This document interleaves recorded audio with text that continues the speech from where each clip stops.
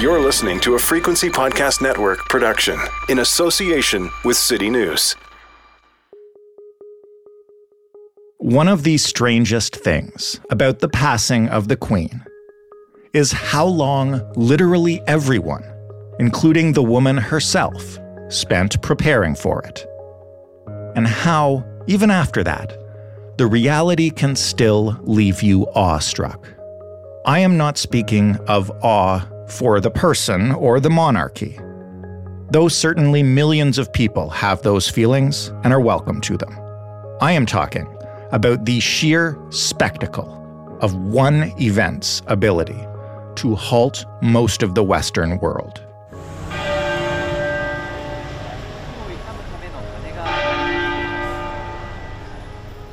This is BBC News from London. Buckingham Palace has announced the death of Her Majesty Queen Elizabeth II. In a statement, the palace said the Queen died peacefully at Balmoral this afternoon.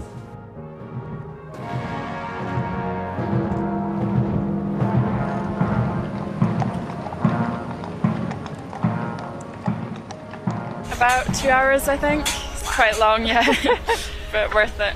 Why are you so keen to go see the coffin? Just to see the Queen, pay our respects, I think.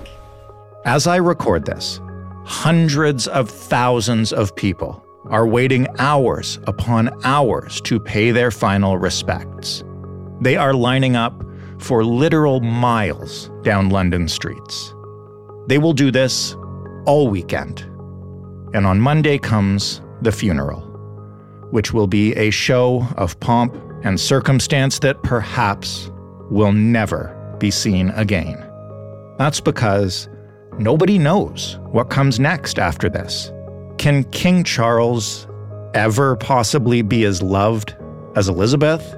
Will any monarch ever matter as much again? And will Commonwealth countries, including ours, take this opportunity to revisit whether or not they want or need a monarchy? The Queen is at rest, but history is moving forward.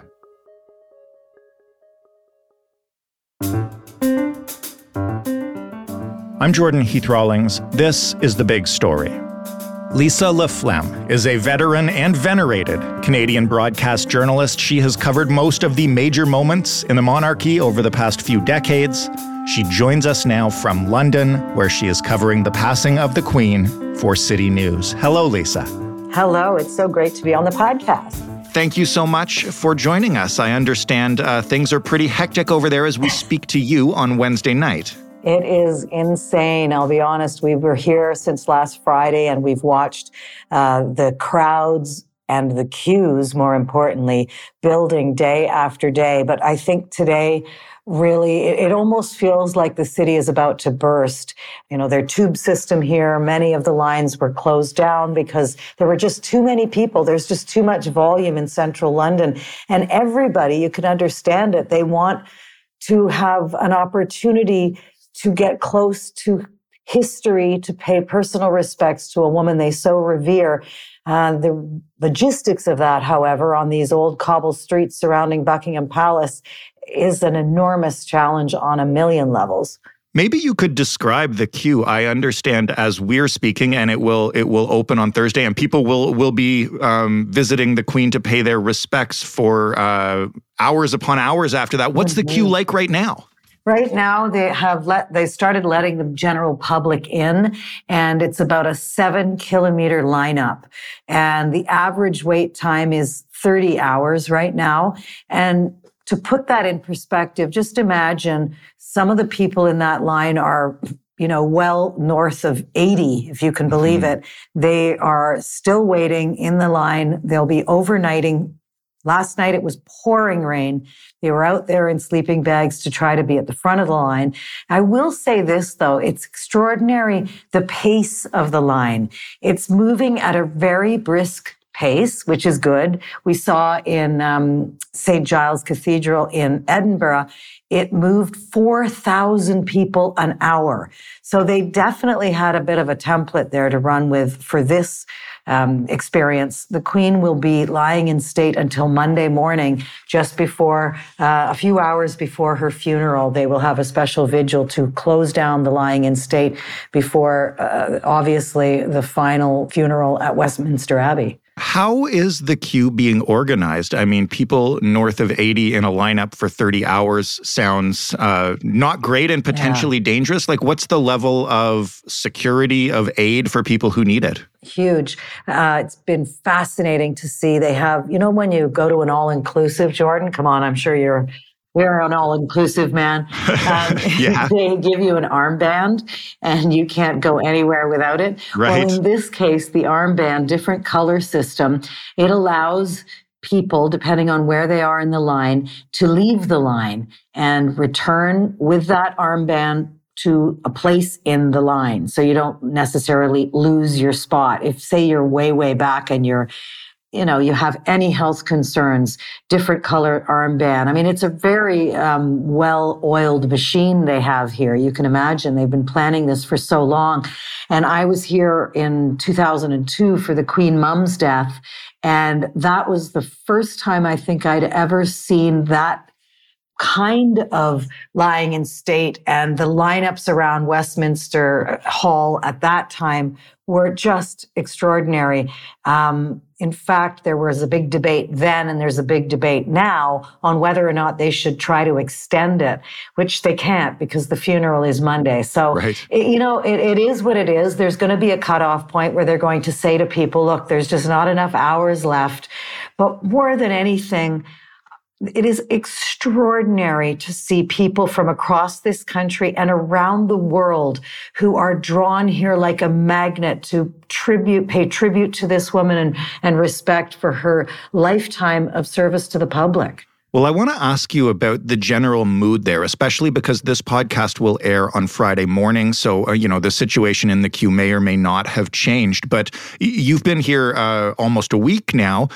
Is this truly somber, or is it a celebration? I know people are mourning the Queen, but she also lived a pretty long, amazing life. What's the mood like in the people that you're talking to? That's such a great question because, of course, if you take the overarching view, you say this was a 96-year-old woman. She did live an extraordinary life, but she was 96. And yet, if we all have a beloved grandmother, it doesn't matter her age. We suffer the loss. We loved that grandmother. And I can't even count how many people have said, it's like my granny died. And that is why I think this is such an emotional experience. There is, of course, joy and celebration of her life, but there are tears everywhere we go. There are tears. Sometimes my own, I have to be honest, because it is a very emotional experience. Something about seeing hundreds of years of tradition play out before you. The procession from Buckingham Palace to Westminster Hall was just an extraordinary thing to be witness to. And what struck me the most is that people would be chatting in the line, and we were waiting. I mean, it was 15 people deep, and I'm 5'4", so I didn't have a chance in the world of really seeing anything with my own eyeballs, but I did hold my phone up high to try to do what I could. Right. But the thing that struck me, you're surrounded by thousands and thousands of people, and before the procession even started from Buckingham Palace, there was a complete hush. It was dead silent. You could have heard a pin drop. Nobody spoke. Nobody chatted. Nobody coughed. It was the most incredible thing, to be honest. And then the procession began, and I'm certain it will be like this on Monday for the funeral. The procession began, and there was, again, just reverence and silence and deep respect. Then, when it was all over, it was really kind of fascinating. The crowd just sort of erupted into this spontaneous applause. And I have seen that throughout. Like we saw it the other day as well when she came back to Buckingham Palace after returning from Scotland. I think people just need a way to emote. Some people cry, some people clap, some people remain silent. We've seen a little bit of it all. And I always have been thinking this week, especially the last 2 days, the Queen very famously said once, she had to be seen to be believed. And trust me, this is something to see. I wonder, would it have even surprised her, this unbelievable outpouring of love and support from the people of the UK and around the world, the Commonwealth? I do want to ask you about those moments of silence where you can hear a pin drop, because obviously there has been a lot of quiet. We've seen a number of clips, I think, of protesters and anti-monarchists shouting things during those moments of silence, and some of them have been arrested. Have you seen or heard any of that? And how much pushback is there really amongst the throngs there to mourn her? Well, trust me, where I am, zero. I mean, Right. I am literally right beside Green Park, which is where the massive, unbelievably growing memorial is. And Buckingham Palace is adjacent to Green Park. The crowds that we are in are all making their way to either lay down a bouquet of flowers or get in a queue to see something. So I know what you're referring to. Certainly that was in... I think it was in Edinburgh when the family members were moving behind the casket, the procession out of St. Giles and down the Royal Mile. It was absolutely in Edinburgh. And there was a heckler there who made comments insulting Prince Andrew. And the crowd actually tackled him before the police did. He was charged with disrupting the peace on the Royal Mile, which apparently is a law dating back to, 1096 or something like that. Right. But I'm not sure. I can't give you any facts on where that sits today. There's certainly two schools of thought. You are allowed to protest. 100% you are. But it was interesting to me that it was the crowd who saw that as so disrespectful for the Queen. No matter what you think of Prince Andrew, this is not about him. This is about the Queen.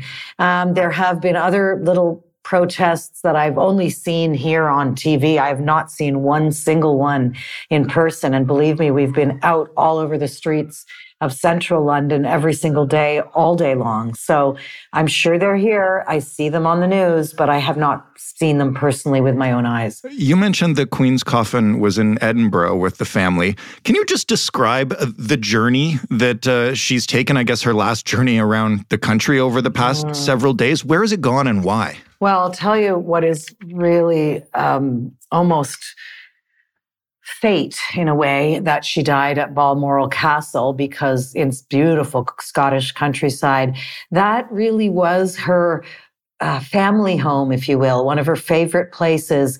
And she was able there to be more of a mom and a grandmom and leave all the duties of the palace and the monarchy at home, so to speak, leave her crown at the door.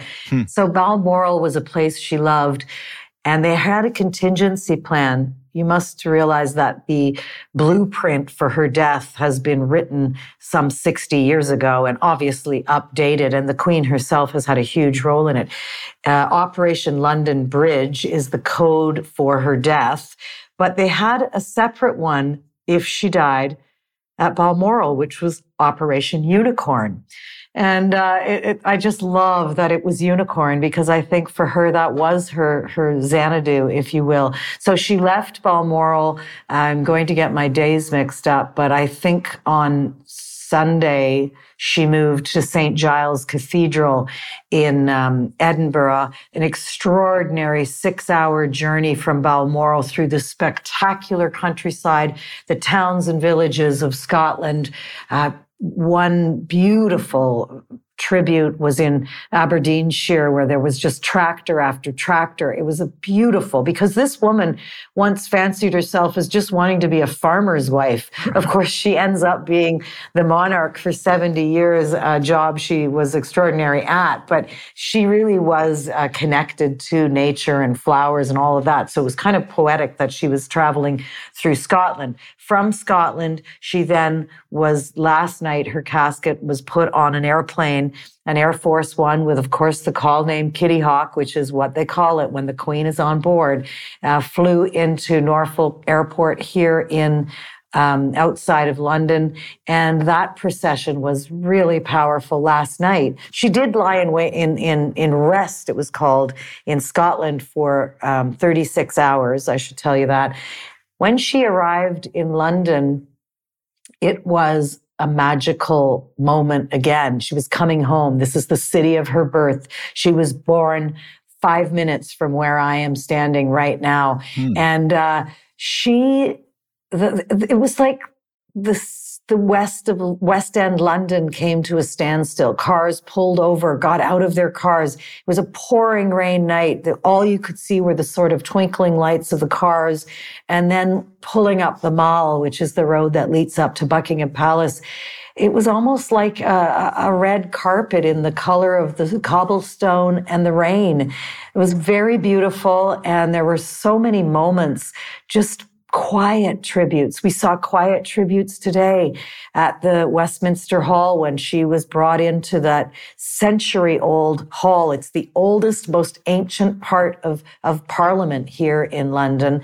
And, we saw a very sort of discreet curtsy from Kate, who is now, of course, the Princess of Wales. Right. And we saw all four of them, Kate, Meghan, Harry, and William, all standing side by side. So this is the second time since the Queen died that we have seen some kind of reunion, if you will. Mm-hmm. Whether it's lasting, who knows? But I think it's important for all of us to know that the brothers don't lose the connection with each other, because we all watched them grow up. Well, I certainly did.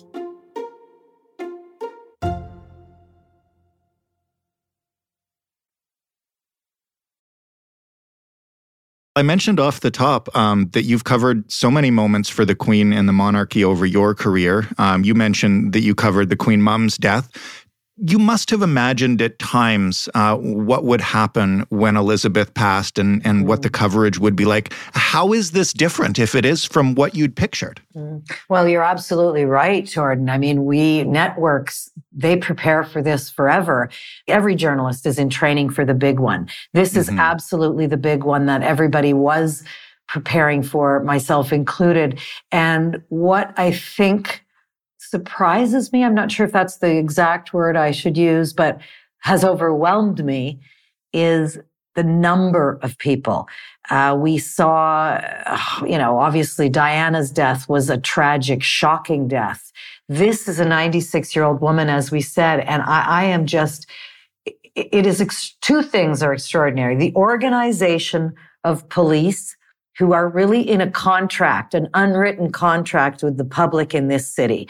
The police are here. They're absolutely everywhere. Thousands of them. This is a security hot zone right now. And yet, there's no heavy-handed policing going on. It's more of a police patrol, if you will. They're there in the background. They're answering questions. We had to ask them for directions today. And also, they're trying to protect against something as simple as pickpockets on the bridge where people are spending 30 hours waiting. I mean, just think about it. Now all these world leaders are coming, princes, princesses, kings, queens, prime ministers, presidents from all over the world are also descending on this city this weekend. It really is absolutely the most extensive security operation this city, this country perhaps, has ever had to undertake, more so, according to Scotland Yard, than the Olympics in 2012, which we were also here to cover. And we thought that was bad. Right. This one is, it's hard to get from A to B, but it's worth it because there's a lot of love in all of the crowds, a lot of respect. What was it about this woman, about Elizabeth specifically, that engendered this kind of warmth and love? And I ask that to contrast it, although it's very early, obviously, but it certainly already seems that Charles is not seen or revered in the same way.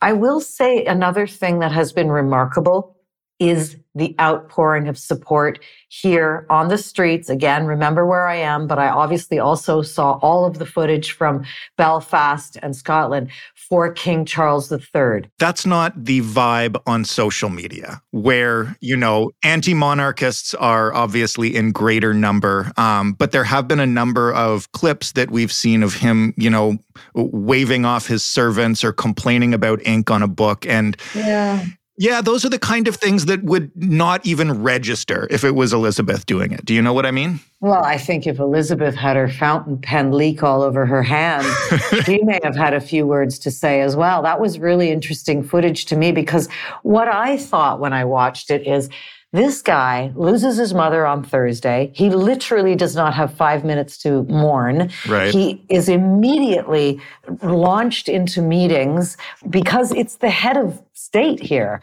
Right. The partnership between parliament and monarchy is not something taken lightly ever. So he has on average like 11 to 18 meetings a day. He's proclaimed the king. He's flying to the four nations of the United Kingdom to try on some level to protect the bonds of the union, which are not inevitable. We know that they're weakening. But I will say, only from what I see with my own eyes and all the people I talk to, there is a love of her and a willingness to learn to respect him. They know him so well. So I want to get back to the question about why does everybody love her so much? I think it's because this beautiful young woman, 25 years old, her father dies. She's on holiday with her new husband in Kenya, in a treehouse, which is where they were sleeping and staying at that time. She went into that treehouse, as the famous quote, as a princess, and she came out a queen, because it was on that almost a honeymoon trip that she learns her beloved father has suddenly died. She flies back to England. Winston Churchill, her first prime minister, is the first to meet her on the tarmac here. I think part of the reason people love her is because they know her like, the older generation would know her. They grew up with her. My generation, she's the only, I'm 58, so she's the only queen I ever knew. I didn't know her as a young woman. I certainly knew every time she came through Canada, even as a little girl. I remember very vividly when the queen came and one of my cousins was, chosen to hand her a bouquet of flowers. It's kind of like, I think every Canadian has something they can have a memory of, because she was the accidental queen. Mm-hmm. Her father was never supposed to be king, ever. Edward abdicated, and boom, within seconds, her father, who was living a pretty normal life for a royal, ends up king, and she ends up the first in line to the throne. There's something to that. She learned on the job. She kept her cards close to her vest. She never shared, really, how she felt, what she thought. She stayed very apolitical on all of the issues of the day.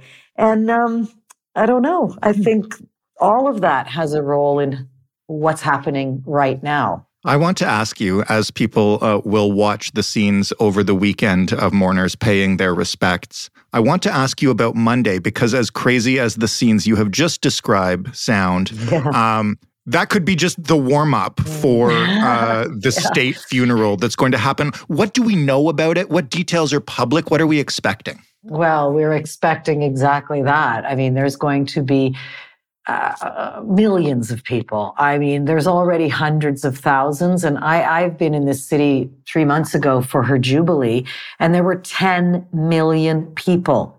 10 million people crowded the mall, crowded this city, just to see this woman, which turns out to be the last time we ever saw her on that balcony to wave to her subjects. So if that was 10 million for her Jubilee, they're anticipating higher numbers for this. So it will be every bit the royal funeral. We'll see the powerful cortege through these spectacular streets around Parliament where she is lying in rest, through Horse Guards Parade, up to Westminster Abbey, the iconic Abbey that towers over this beautiful city of landmarks. The Abbey holds about 1,800 to 2,000 people. So every world leader, as I said before, kings, queens, princesses, princes, her own family. She's chosen the readings, the music.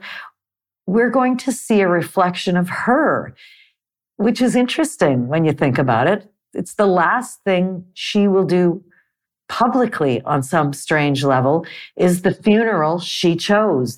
The way it will unfold, she chose. The words we will hear, the music we will listen to. I think that's quite a powerful final send-off as she goes and meets Prince Philip. And I think you've probably seen all those beautiful, beautiful artist work that have been created on her, meeting Philip finally and being together again. And that's another big thing here when it comes to emotions. A lot of people I've spoken to have said, now she's with Philip. Well, now she's with Philip. He was certainly the love of her life. She met him when she was 15 years old. And now they're together a year and a bit after his death. They're together. What happens after the funeral? And I know nothing is certain right now. I know, you're guessing, but you have a lot of experience in this area.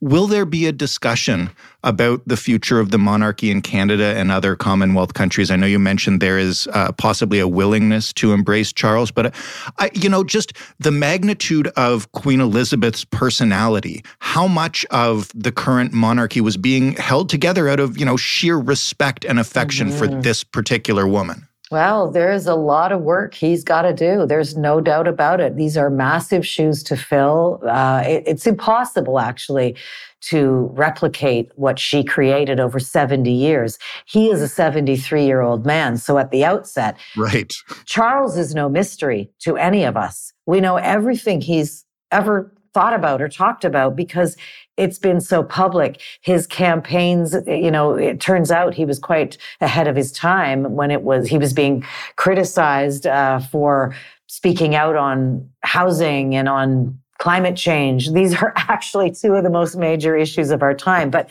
to your point, absolutely, it is not inevitable that the Commonwealth remains united. I will say this, there are 14 countries of the realm. Canada is one of them. And we have the monarch as our head of state. But the Commonwealth of Nations is a broader sense. There are 56 nations.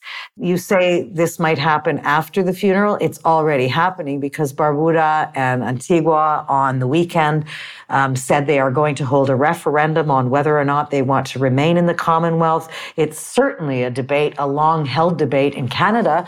And I think the last poll I saw, which was maybe there's a new one, but the last one I saw was in, I think, around the Jubilee.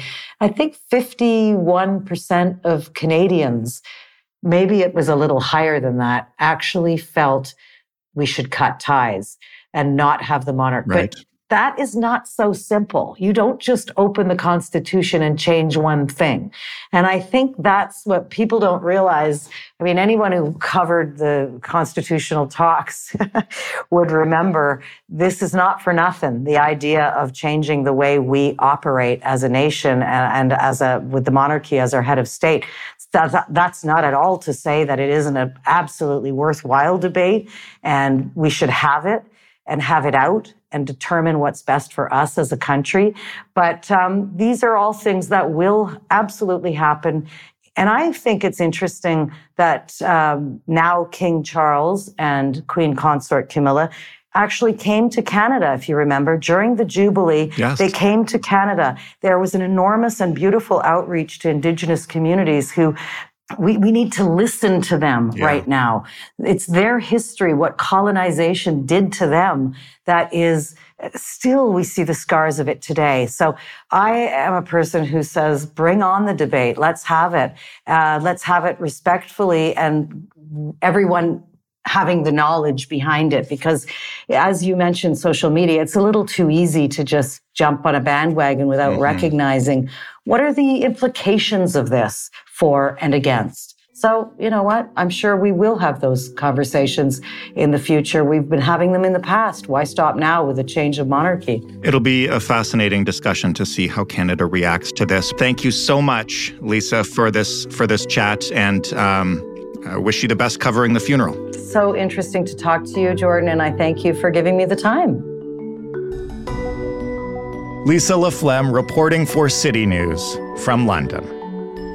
That was The Big Story. For more, head to thebigstorypodcast.ca. Find us on Twitter at TheBigStoryFPN. Email us hello@thebigstorypodcast.ca. Call us and leave a voicemail at 416-935-5935.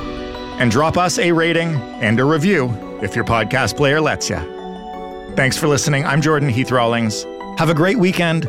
We'll talk on Monday because, well, here in Ontario, it ain't a holiday.